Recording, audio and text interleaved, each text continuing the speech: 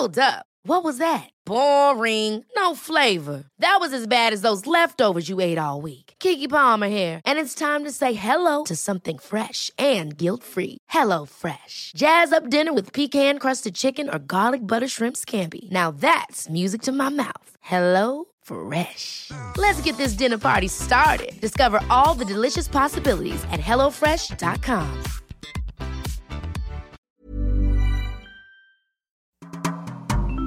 Hello, loyal listeners. Dave and I are excited to announce that Sci-Fi Fidelity is doing its very first prize giveaway this holiday season to help promote the podcast, and hopefully there will be others in the future. Yeah, that's right, Mike. 3 lucky listeners can win their very own copy of The Art and Making of The Expanse, Titan Books' official companion to the sci-fi series, airing its 4th season on Amazon Prime Video, starting on December 13th. Yeah, it's a beautiful coffee table book filled with compelling concept art and gorgeous full-color photography in which the cast, crew, and creators reveal the ideas, processes, inspirations, and obstacles behind the making of this massively popular series. The book will be available on November 26th on Amazon and elsewhere, so you can be one of the first to get your copy. And there'll be no obstacles here. Entering is simple. Just follow Sci-Fi Fidelity on Twitter or join our Facebook group at facebook.com/groups/Sci-Fi Fidelity. Then respond to the giveaway thread, which is pinned to the top in both instances, and tell us who your favorite character is from The Expanse and why.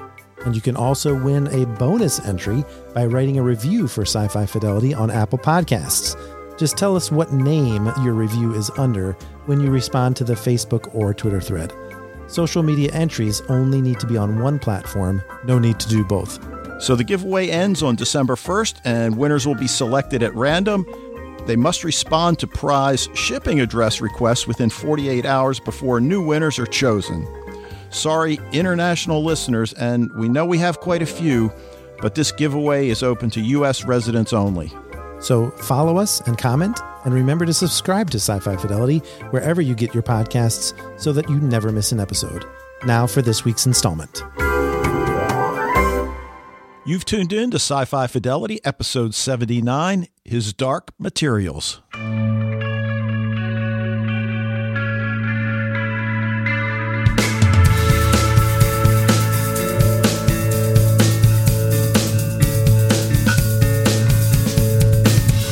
Welcome back to the podcast, everyone. It's Mike and Dave with you here once again.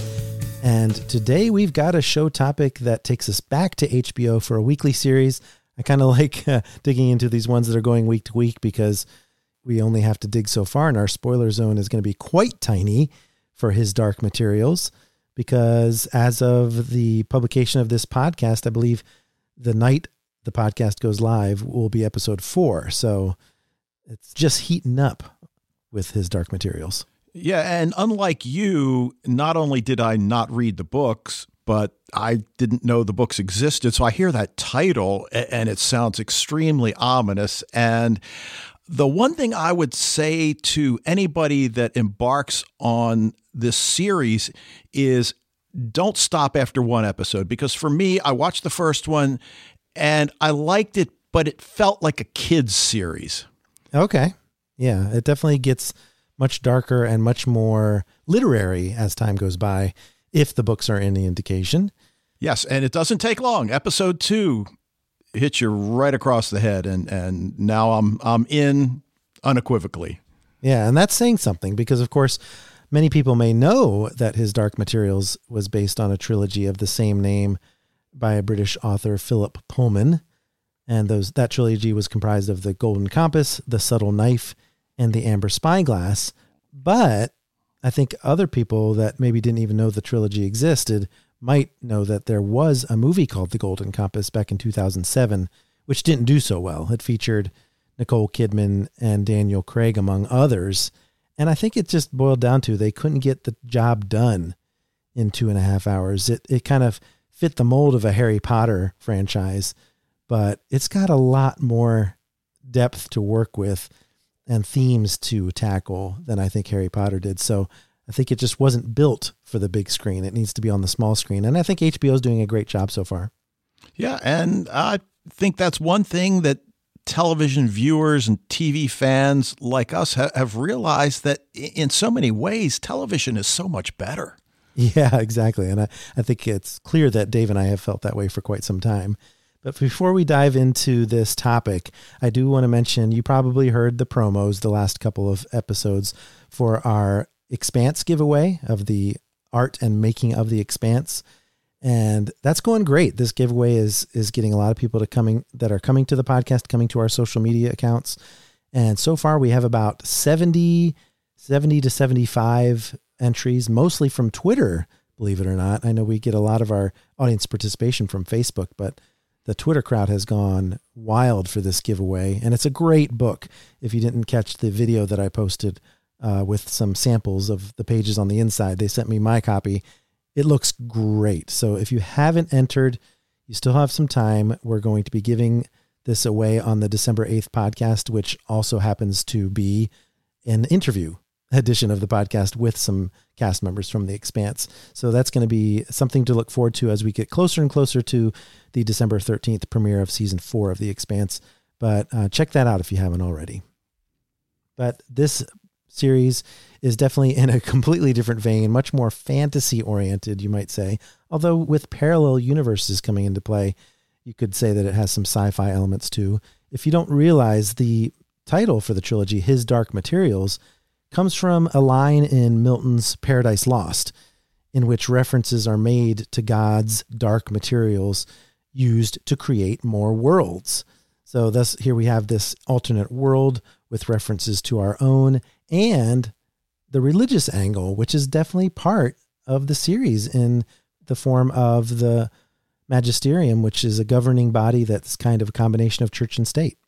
Yeah, and for me, it's really just scratched the surface, and parallel worlds, I'm all in. I think most of us have a pretty good grounding from Counterpart, a show that was cut off, I think, a little bit too soon. So It's going to be nice to explore this. And as you said, the religious angle, again, just scratching the surface at this point, 2 episodes in. Right, and we're in an alternate version of Britain, I believe they call it in this series, as opposed to the United Kingdom. So they definitely have some Catholic Church kind of feel to it, but I really like that fact that it has an alternate world feel, and you can even see it in the opening credits, where they kind of have some layered landscapes or cityscapes, if you will. So very cool idea right up front. And in this parallel world of sorts, this distinctive property, I think, of the show is that each human has kind of a familiar, you might say it's almost like their spirit animal. And they describe it in the opening voiceover as the human soul living outside the body in the form of a demon, which is spelled D-A-E-M-O-N. And it's this sacred bond between human and familiar, if you will. And they have conversations. They have distinct personalities from each other, but I really love this concept. It's something that I think all of us immediately start thinking, what would be my demon if I had one? Right. And, this is one aspect of the show that really drew my wife in. I'd say she came for the animals, but stayed for the storyline. And as you said, I put some thought into it, and I saw what you posted in the Facebook group. I'm still not sure what I would pick for myself. It's a tough choice, that's for sure. But the opening voiceover goes on to say, the world has been controlled for centuries by the all-powerful magisterium. And as I mentioned, that kind of parallels the Catholic Church, except in the wilderness to the north, where witches whisper of a prophecy of a child with a great destiny. And during the Great Flood, this child was brought to Oxford. So we open up on Oxford campus, Jordan College specifically, but even that opening voice over with references to the north and witches does kind of portend where we're headed. And I believe in the episode that's probably going to air tonight as this podcast is published, we'll probably get to see the witches. But I do want to mention that because we are going to put the first 2 episodes of this series in our discussion, we'll go ahead and put the 3rd episode in the spoiler zone, even though it will have aired a week ago by the time this podcast comes out, just in case you haven't made it that far and to follow our regular pattern. But the 3 episodes really dig into the story quite quickly. And in fact, I think the first 2 episodes that we're going to discuss here are the core of the movie as well. I mean, it's the part of the plot that you absolutely cannot leave out if you're going to do a faithful adaptation of the novels. But there's so much more to this world than what's just introduced with the main conflict and the central characters. But the main character is very well embodied by Daphne Keane, who you may know as Laura from the movie Logan. She plays Lyra Belacqua, and she and her fellow orphan are sort of running around the campus of Oxford. They've grown up there. They've kind of been indulged by the professors there, and they are protected by Scholastic Sanctuary. And you get the sense that Lyra is sought after because of this prophecy, perhaps, but also because of whom she might be related to. Yeah, and this is the part of the story early on that you just have to get past it because, oh, here we go again. Prophecy of a child with a great destiny. Chosen one. Yeah, but trust us, get past that. It just, again, I think most of us like dark aspects of a series, and what I first thought was going to be a kids series is certainly anything but. It just has a young protagonist. Exactly. And I can see how you would get that impression from the first episode. But yeah, the chosen one aspect doesn't get overplayed. You don't have a bunch of people coming at her and saying, you must fulfill your destiny, anything like that. So, and I think that kind of tempers it a bit. But the central concept of everyone having a demon, the demons of children, interestingly enough, shift form. They haven't quite settled on what they're going to be. For example, Lyra's demon Pan is often seen as a white ermine, but he shifts from bird to this mottled wild dog form often. And upon coming of age, I think it's like age 13, the demons settle into that single form. And they kind of speak and act as what I would think of as a conscience, kind of like Jiminy Cricket would be for Pinocchio. And when one dies, the other dies. In fact, we see that in the first couple of episodes, that a person can be killed by killing their demon. And they can't even be separated by a whole great amount of distance without causing pain, according to something that Lyra says when she notices that Mrs. Coulter is separated from her demon by quite a distance. So just some different facts that I think they dole them out quite expertly so that it doesn't come across as exposition, and it's details that you need to know that would have been delivered by narration in the books. Yeah, and I think they do that really well with the scene in which the one young boy bonds with his demon, and we see the ceremony and you know the importance of it to this community. Yeah, and that's a great scene. And we're going to talk about the Egyptians because, of course, the Egyptians do seem to have, many of them anyway, some sort of bird as their demon. And the ceremony you mentioned, Tony Costa, who's turning 13, his demon has settled as a hawk. So I think maybe because that society subsists mostly on the water, their demons have to be mobile in order to subsist. Because I find myself thinking, Lord Asriel, who is introduced as Lyra's uncle at the beginning, has a snow leopard as his demon. Very cool. But you start thinking that would cause a lot of problems in certain situations where he'd have to be mobile, as opposed to like Lord Boreal, for example, who can carry his snake demon around in his pocket. But, you know, I just think the demon concept is really cool. It kind of reflects their personalities in some cases, like many of the magisterium, the clergy, you might say, have bugs and reptiles as their demons. So I think that's very reflective of who they are as well. But the opening story does follow Lord Asriel and the study of something called dust, which at this point in the series, we don't know too much about it yet, but keep your eye on that because, you know, having read the books, I know that is a very central concept that's going to come into play later. But Lyra's uncle Asriel, who brought her to Oxford for Scholastic Sanctuary, is nearly poisoned by the master, who's actually the one that took Lyra in, which seems very strange. I guess what we're to conclude is that the master believes that Asriel's ideas are very dangerous. He's kind of speaking in ways that would be considered heresy by the magisterium. Yeah, and the relationship between Lyra and her uncle Asriel is one of the most compelling aspects of the first couple episodes. And in fact, as you said, they tried to poison him, but she was the one that tipped him off. Right. And in fact, that allows her to spy on the scholars. He wants her to pay close attention because she saved his life. Now you're going to hide in the room, and any mention of dust, definitely keep an eye on the reactions of the different people in the room. So he had been pretending to be on a diplomatic mission to the king of Lapland, but what he was secretly doing was checking on a lost expedition of someone named Grumman.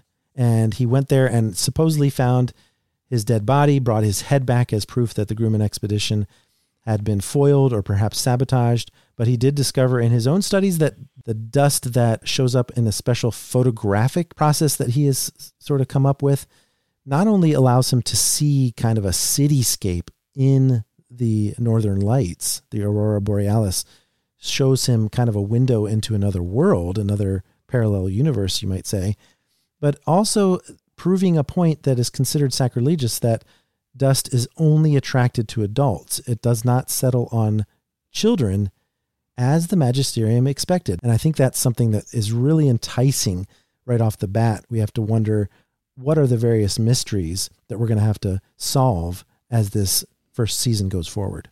Right, because at this point, I think it really is just simply enough to understand the different photo processes that you mentioned and the heresy of showing, the other scholars that, hey, I discovered this parallel world.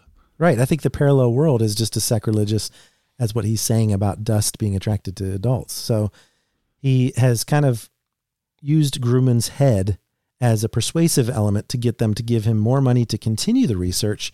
But what's kind of interesting is that we discovered later that that head is not even real, that Grumman might actually be still around somewhere. That comes up in an investigation by one of the members of the magisterium. But here at Oxford, the master tells the librarian that the alethiometer, an object that tells truths to those who can read it. This is an object, a magical object, you might say, that's forbidden by the magisterium. And the master is warning his friend of appalling consequences because the child, presumably Lyra, is going to be drawn in. She has a big role to play, and she has to do it without even realizing what she's doing. She has to make a journey. This goes back to like the hero's journey that we've been talking about quite a bit in the past few episodes of the podcast. And they have to let her take that journey, including a great betrayal, which she will actually be the betrayer. So this is part of this prophecy, I assume. And this alethiometer is a tool that she must have with her as kind of like her advantage over those who would try to capture or take advantage of her or exploit her. And it turns out this alethiometer is something that Asriel brought with him to Oxford when he dropped Lyra off for protection. So this is Lyra's alethiometer. Yeah, and we get the great scenes throughout the first two episodes as she tries to figure out how it works. Yeah, they do a great job of not letting her figure it out too soon. But as we'll talk about in the spoiler zone, there's still a little bit that kind of makes her seem like that chosen one that we've been referring to. So with regard to the alethiometer. I'm Sandra, and I'm just the professional your small business was looking for. But you didn't hire me because you didn't use LinkedIn Jobs. LinkedIn has professionals you can't find anywhere else, including those who aren't actively looking for a new job, but might be open to the perfect role, like me. In a given month, over 70% of LinkedIn users don't visit other leading job sites. So if you're not looking on LinkedIn, you'll miss out on great candidates like Sandra. Start hiring professionals like a professional. Post your free job on linkedin.com/achieve today. Ever catch yourself eating the same flavorless dinner 3 days in a row? Dreaming of something better? Well, HelloFresh is your guilt-free dream come true, baby. It's me, Keke Palmer. Let's wake up those taste buds with hot, juicy pecan-crusted chicken or garlic butter shrimp scampi. Hello Fresh. Stop dreaming of all the delicious possibilities and dig in at HelloFresh.com. Let's get this dinner party started.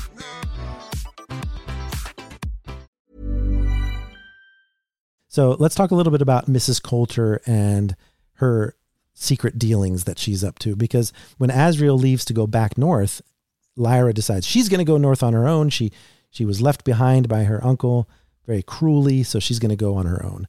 But before she can do that, Mrs. Coulter shows up, played wonderfully by Ruth Wilson. And if you don't know Ruth Wilson, check out a show called Luther on BBC.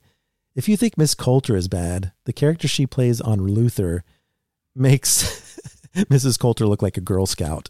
She just is a great villain character. I think just her demeanor and her eyebrows maybe play into it a bit. Her look is definitely very villainous. And of course, it doesn't hurt that she has a monkey for a demon, which just seems very unusual from the start. And that whole aspect of her character is really emphasized in the book. And this monkey is just kind of a creepy little character. But she doesn't say, "Would you like to pet my monkey?" You would think she would take advantage of that. I know. I'd also recommend, if you haven't seen her in The Affair, which is a Showtime series, she's just tremendous in that as well. Yeah, she just really knocks it out of the park. And he hasn't shown up yet, but the guy who plays Moriarty in Sherlock is apparently in this later on, as is Lin-Manuel Miranda from Hamilton. So I think there's a lot of people waiting for the appearances of those great actors as well. But here, Ruth Wilson as Mrs. Coulter hires Lyra on as her personal assistant. And you can't help but think she's got some kind of ulterior motive. We're not sure what she knows about Lyra at this point, but that does become clear in the second episode. But really, it just looks like she's wanting to mold Lyra in her own image as a powerful woman in an all-boys club, really, at the Arctic Institute, for example. She asks Lyra to look around. How many women do you see here, right? And the molding that she needs to do is going to require Lyra to change. And you know right from the start that Lyra is not going to change her tomboy ways and start dressing up in fancy dresses.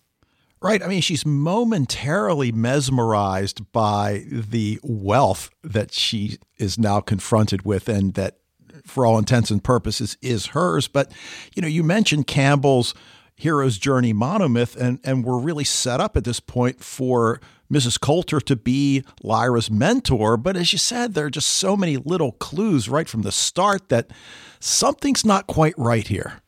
Right. And in fact, one of the conditions that Lyra puts on Mrs. Coulter to become her assistant is that, well, Roger has to come with me. That's the other orphan at Jordan College. He needs to come too, because he's going to have nobody if I leave. And lo and behold, Roger disappears right before they leave. And Mrs. Coulter promises to help Lyra find him, but you get the sense right away that she might actually be involved somehow in Roger's disappearance, because of the fact that she didn't want to have to honor that promise to bring him along. But again, we're not quite sure, other than the fact that she wants to make her into a strong young woman, what Mrs. Coulter is really up to. And during Lyra's time at Mrs. Coulter's, she starts to overhear things and meetings that are taking place in the apartment, and also secret rooms that she's not allowed to go into, things like that. And in fact, the monkey demon comes into play as well, because there are some hidden vents, some hidden passages within the walls that the monkey kind of spies on them, which obviously raises suspicions too. But the big thing that comes out of that is, how does Mrs. Coulter stay so far away from her demon without pain? Because it would cause physical pain for anyone else. And I'm waiting to see how that unfolds and what we learn about that, because you almost get the sense that Mrs. Coulter has learned a lot about how demons work and what they can be used for, in a sense, because I don't even feel like she likes her demon all that much. Well, I think the question that also has to be addressed, what is Mrs. Coulter? Is she perhaps not human? Something else, yes. She's definitely got a different flavor about her. Even the people that have kind of covered for her within the magisterium are starting to get a sense that she's overstepping her limits, because the General Oblation Board, which she's in charge of, you hear talk from the magisterium that, you need to back off a bit. There are some limits to our indulgence with your project. So be careful, or we're going to have to disavow you. And Lyra sees this and kind of goads Mrs. Coulter a little bit about, oh, you've lost control. And at this point, Lyra has also kind of read some of the paperwork, breaking into that secret room to see what it's all about. And Coulter loses it at that point. It's just basically, she no longer has this veneer of mentor to Lyra, and now she's just completely controlling. She mentions that she has no intention of finding Roger, and that Lyra needs to move past it and fall in line.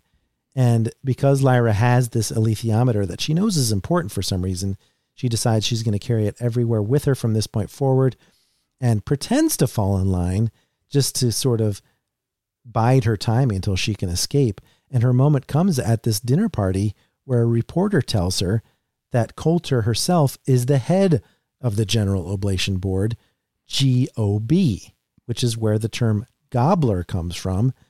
Gobblers are those that are responsible for these missing children, including Roger, but also quite a few Gyptians, which are this gypsy-like culture that appears in this series. So why are these children being taken? Their plans indicate that the plans that Lyra noticed in the secret room seem to indicate that the children and their demons are going to be placed in some sort of chamber with a guillotine in between, sort of seeming like they're going to separate them somehow, which is obviously a horrific idea. And Lyra is able to escape because of this journalist kind of getting caught talking to her. But herself, by the end of episode 2, is caught by the gobblers, indicated by a mysterious man with a fox demon. And we're going to talk about the gobblers and the Gyptians and this fox man next. But what a creepy journey it was for Lyra to be rescued somewhat from Jordan College and the stagnant life that she might have been living there because Azrael wouldn't take her with him.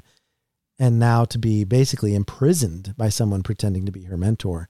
Yeah, and what's so fascinating about her character is that she is clearly precocious. She is clearly older than her years would indicate, but she's still a kid. She's relatively inexperienced, certainly for Coulter's world, and she's going to make mistakes. She's already made them, and she's gotten away with a few, but that's, I think, just what's so endearing about her character.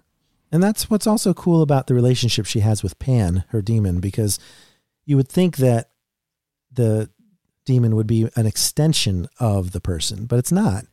It's a conscience and sometimes is in opposition to Lyra's proclivities, right? She's very daring, whereas Pan is more cautious.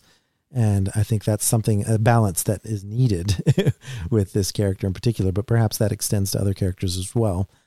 But the culture that I really loved reading about in the books, and they're doing a great job of it here in the TV show, although I think in some sense there's no way they can depict it quite as richly as in the novel. But I really like so far what they're doing with it. The Gyptians. The Gyptians are this boat-dwelling culture, and we are exposed to them in kind of this coming-of-age ceremony for a boy named Tony Costa. And we see this very festive community gathering. And you get the sense that maybe the community is poor. Maybe they're not necessarily part of society. They might be outsiders to a certain extent, but they have very close family bonds. And the community itself is extremely tight and interwoven. Right. And it's almost this religious-like quality of the community that sets in stark contrast to the magisterium. Oh, that's a good point. Yeah, they definitely are the opposite end of that spectrum. And the Jordan College might be the middle point because since we don't get to see just regular folks walking on the street. So all we know is that children are missing. The gobblers are blamed as some sort of boogeyman, almost like there's some fairy kid snatcher type thing. But the gobblers, we learned from Lyra's interaction with Coulter, is actually a group of people that are stealing them from the Gyptians in particular because they figure they won't be missed from this kind of poor culture that maybe the general populace doesn't really pay that much attention to. Yeah, which seems like an obvious oversight. I mean, these people love their children. Why would you think that they're not going to be missed? Yeah, there's no way they're just going to stand by and take it. And in fact, when Billy Costa, the younger brother of the boy who we see having his coming of age ceremony, goes missing during the actual ceremony itself, because I feel like he maybe felt like he was missing out on things. His older brother is now going to be too big to care about his younger brother. So he wanders off and we see this mysterious figure with his fox demon. And we realize that they're getting kidnapped, and some people show up once it comes to light that yet another Gyptian child is missing. And what seems to be prevalent is that people just think, oh, he's lost. He wasn't taken. He just lost his way. We need to find him in this area in Oxford. But a man who's had some experience with such things, kind of a leader. And in the book, I think they even call him king, a man named John Fa, and another sort of sidekick of his named Farder Quorum. They arrive with plans to track the Gobblers to London and find proof that these are people taking their children, not some kind of supernatural beast, which obviously is convenient for the magisterium to sort of spread that rumor that they're being taken away by the fairies, so that, you know, the superstitious among them will just kind of dismiss it. But they do actually raid the location of a van that they've tracked and find evidence that Billy was there. But we do hear, of course, in other parts of the episode that Miss Coulter and her General Oblation Board have been very careful to move the children on a regular basis so that they can't be discovered. But this proof sort of lights the fire under the Egyptians to perhaps take larger measures. And in episode 2 and even 3, when we get into the spoiler zone, sort of shows that action that they decide to take. Right. And we still don't know what they really want to do with the kids. So that hangs around for a little bit. Yeah, I think that's probably going to go towards the middle of the season. They'll probably reveal that, and then the back half of the season will be about stopping them and figuring out how to get the kids back and that sort of thing. But I do want to mention one side plot before we get into the spoiler zone, because the Magisterium has a couple of people in play. You see one of the higher-ups in the Magisterium, a cardinal, worried about the heat concerning the General Oblation Board and the fact that Azrael is investigating dust. So he sends Father MacPhail to go to Coulter and warn her, as I mentioned earlier, that chill out, because we can't back you if you get caught. The Egyptians are talking. They know that their kids are being taken. We can't cover for you that much longer. And then another character, a really cool character that I'm really watching closely, is Lord Boreal, who initially is trying to see what Grumman found out. That's the man that Azrael supposedly brought his head back.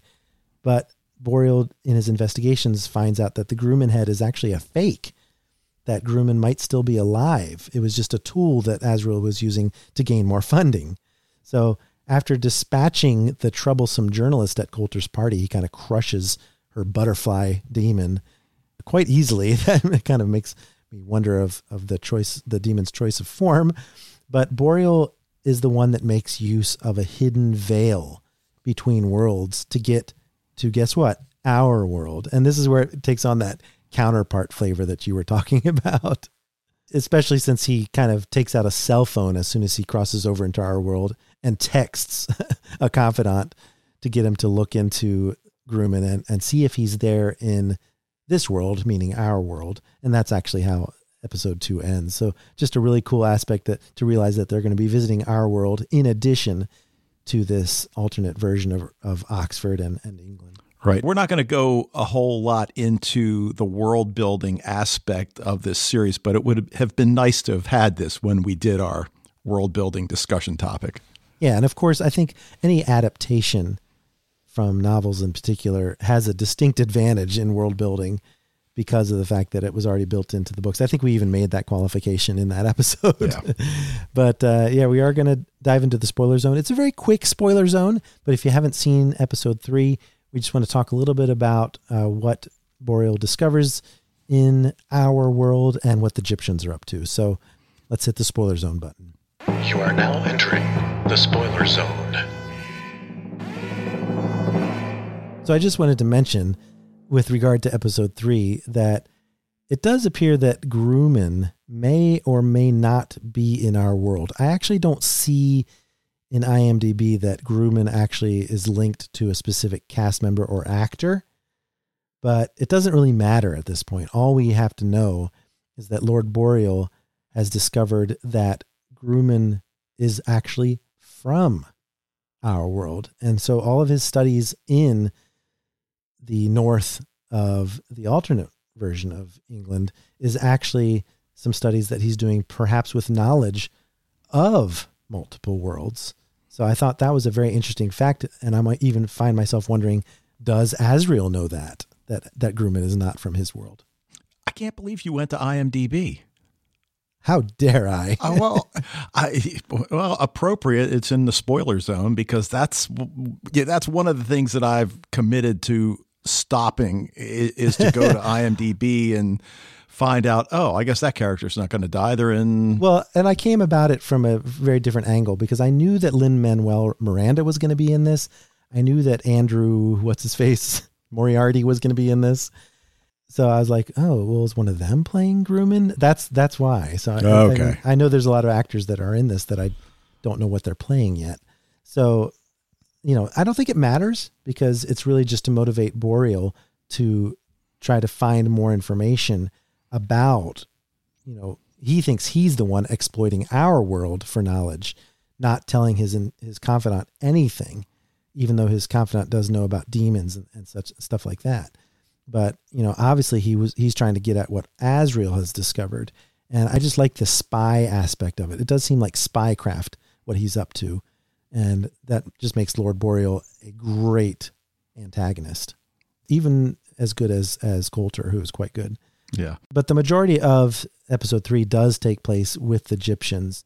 And I really like what they did with the story that is told to Lyra, because Lyra is immediately rescued at the very beginning of episode 3. She was carted away by the man with the fox demon as soon as she escaped Coulter's, but she's also immediately rescued by none other than Tony Costa, not like an elite group of Egyptians, just a couple of kids who decided they wanted to battle against the gobblers themselves. And lo and behold, they made their own rescue. I don't even think Tony's parents knew that he was out there with his friend doing this secret raid on one of the gobblers' vans. But when she's taken back to the Egyptians and taken in by Ma Costa, that's where the really cool story comes out, because we find out that Ma Costa was actually her nurse in infancy before Azrael came to take her to Oxford. And Ma Costa reveals that Mrs. Coulter, as it turns out, is Lyra's mother. And Lyra had just found out from Mrs. Coulter that Lord Azrael was not her uncle, but her father. So her world is being completely turned upside down, thinking she's an orphan, that her parents had died in an airship accident. And now she finds out that both of her parents are actually still alive and people that she has already met in her life. Can we stop the podcast for a second so I can run down and do my I was right dance for my wife? Yeah. Oh, you didn't know this date, but you had guessed it? Yes. Guessed that data? Yes.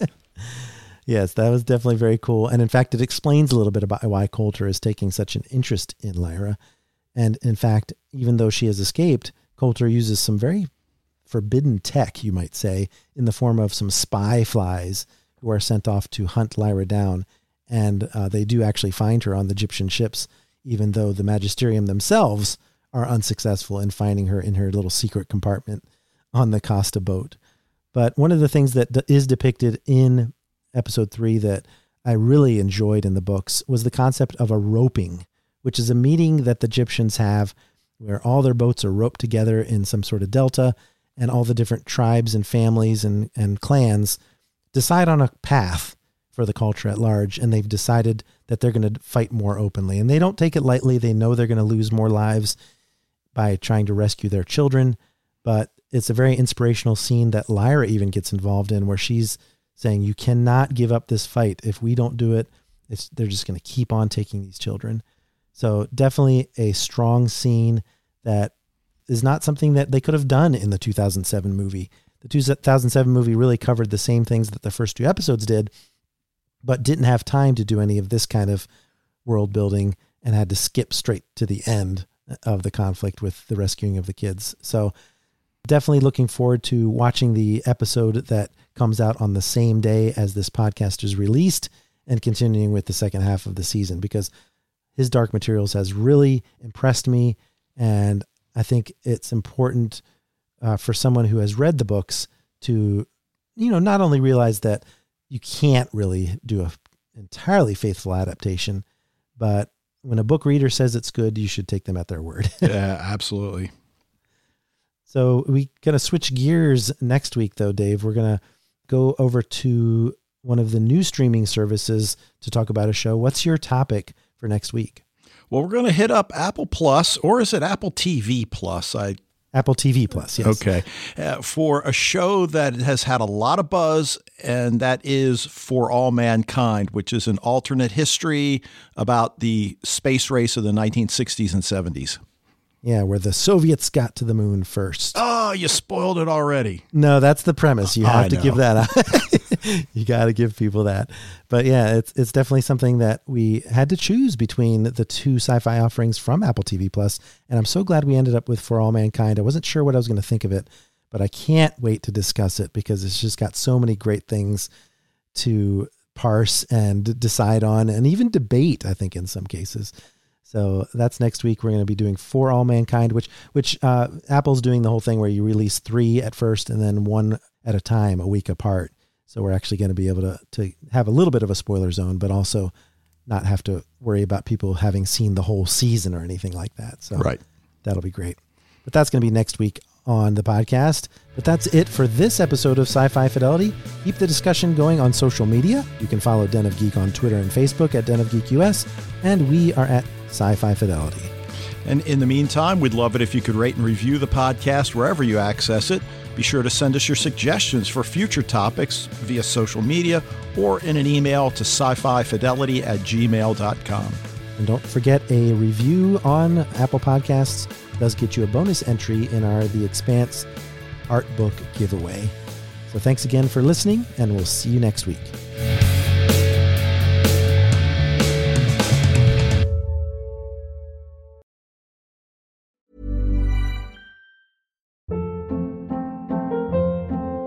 Hold up. What was that? Boring. No flavor. That was as bad as those leftovers you ate all week. Keke Palmer here, and it's time to say hello to something fresh and guilt-free. Hello Fresh. Jazz up dinner with pecan-crusted chicken or garlic butter shrimp scampi. Now that's music to my mouth. Hello Fresh. Let's get this dinner party started. Discover all the delicious possibilities at HelloFresh.com.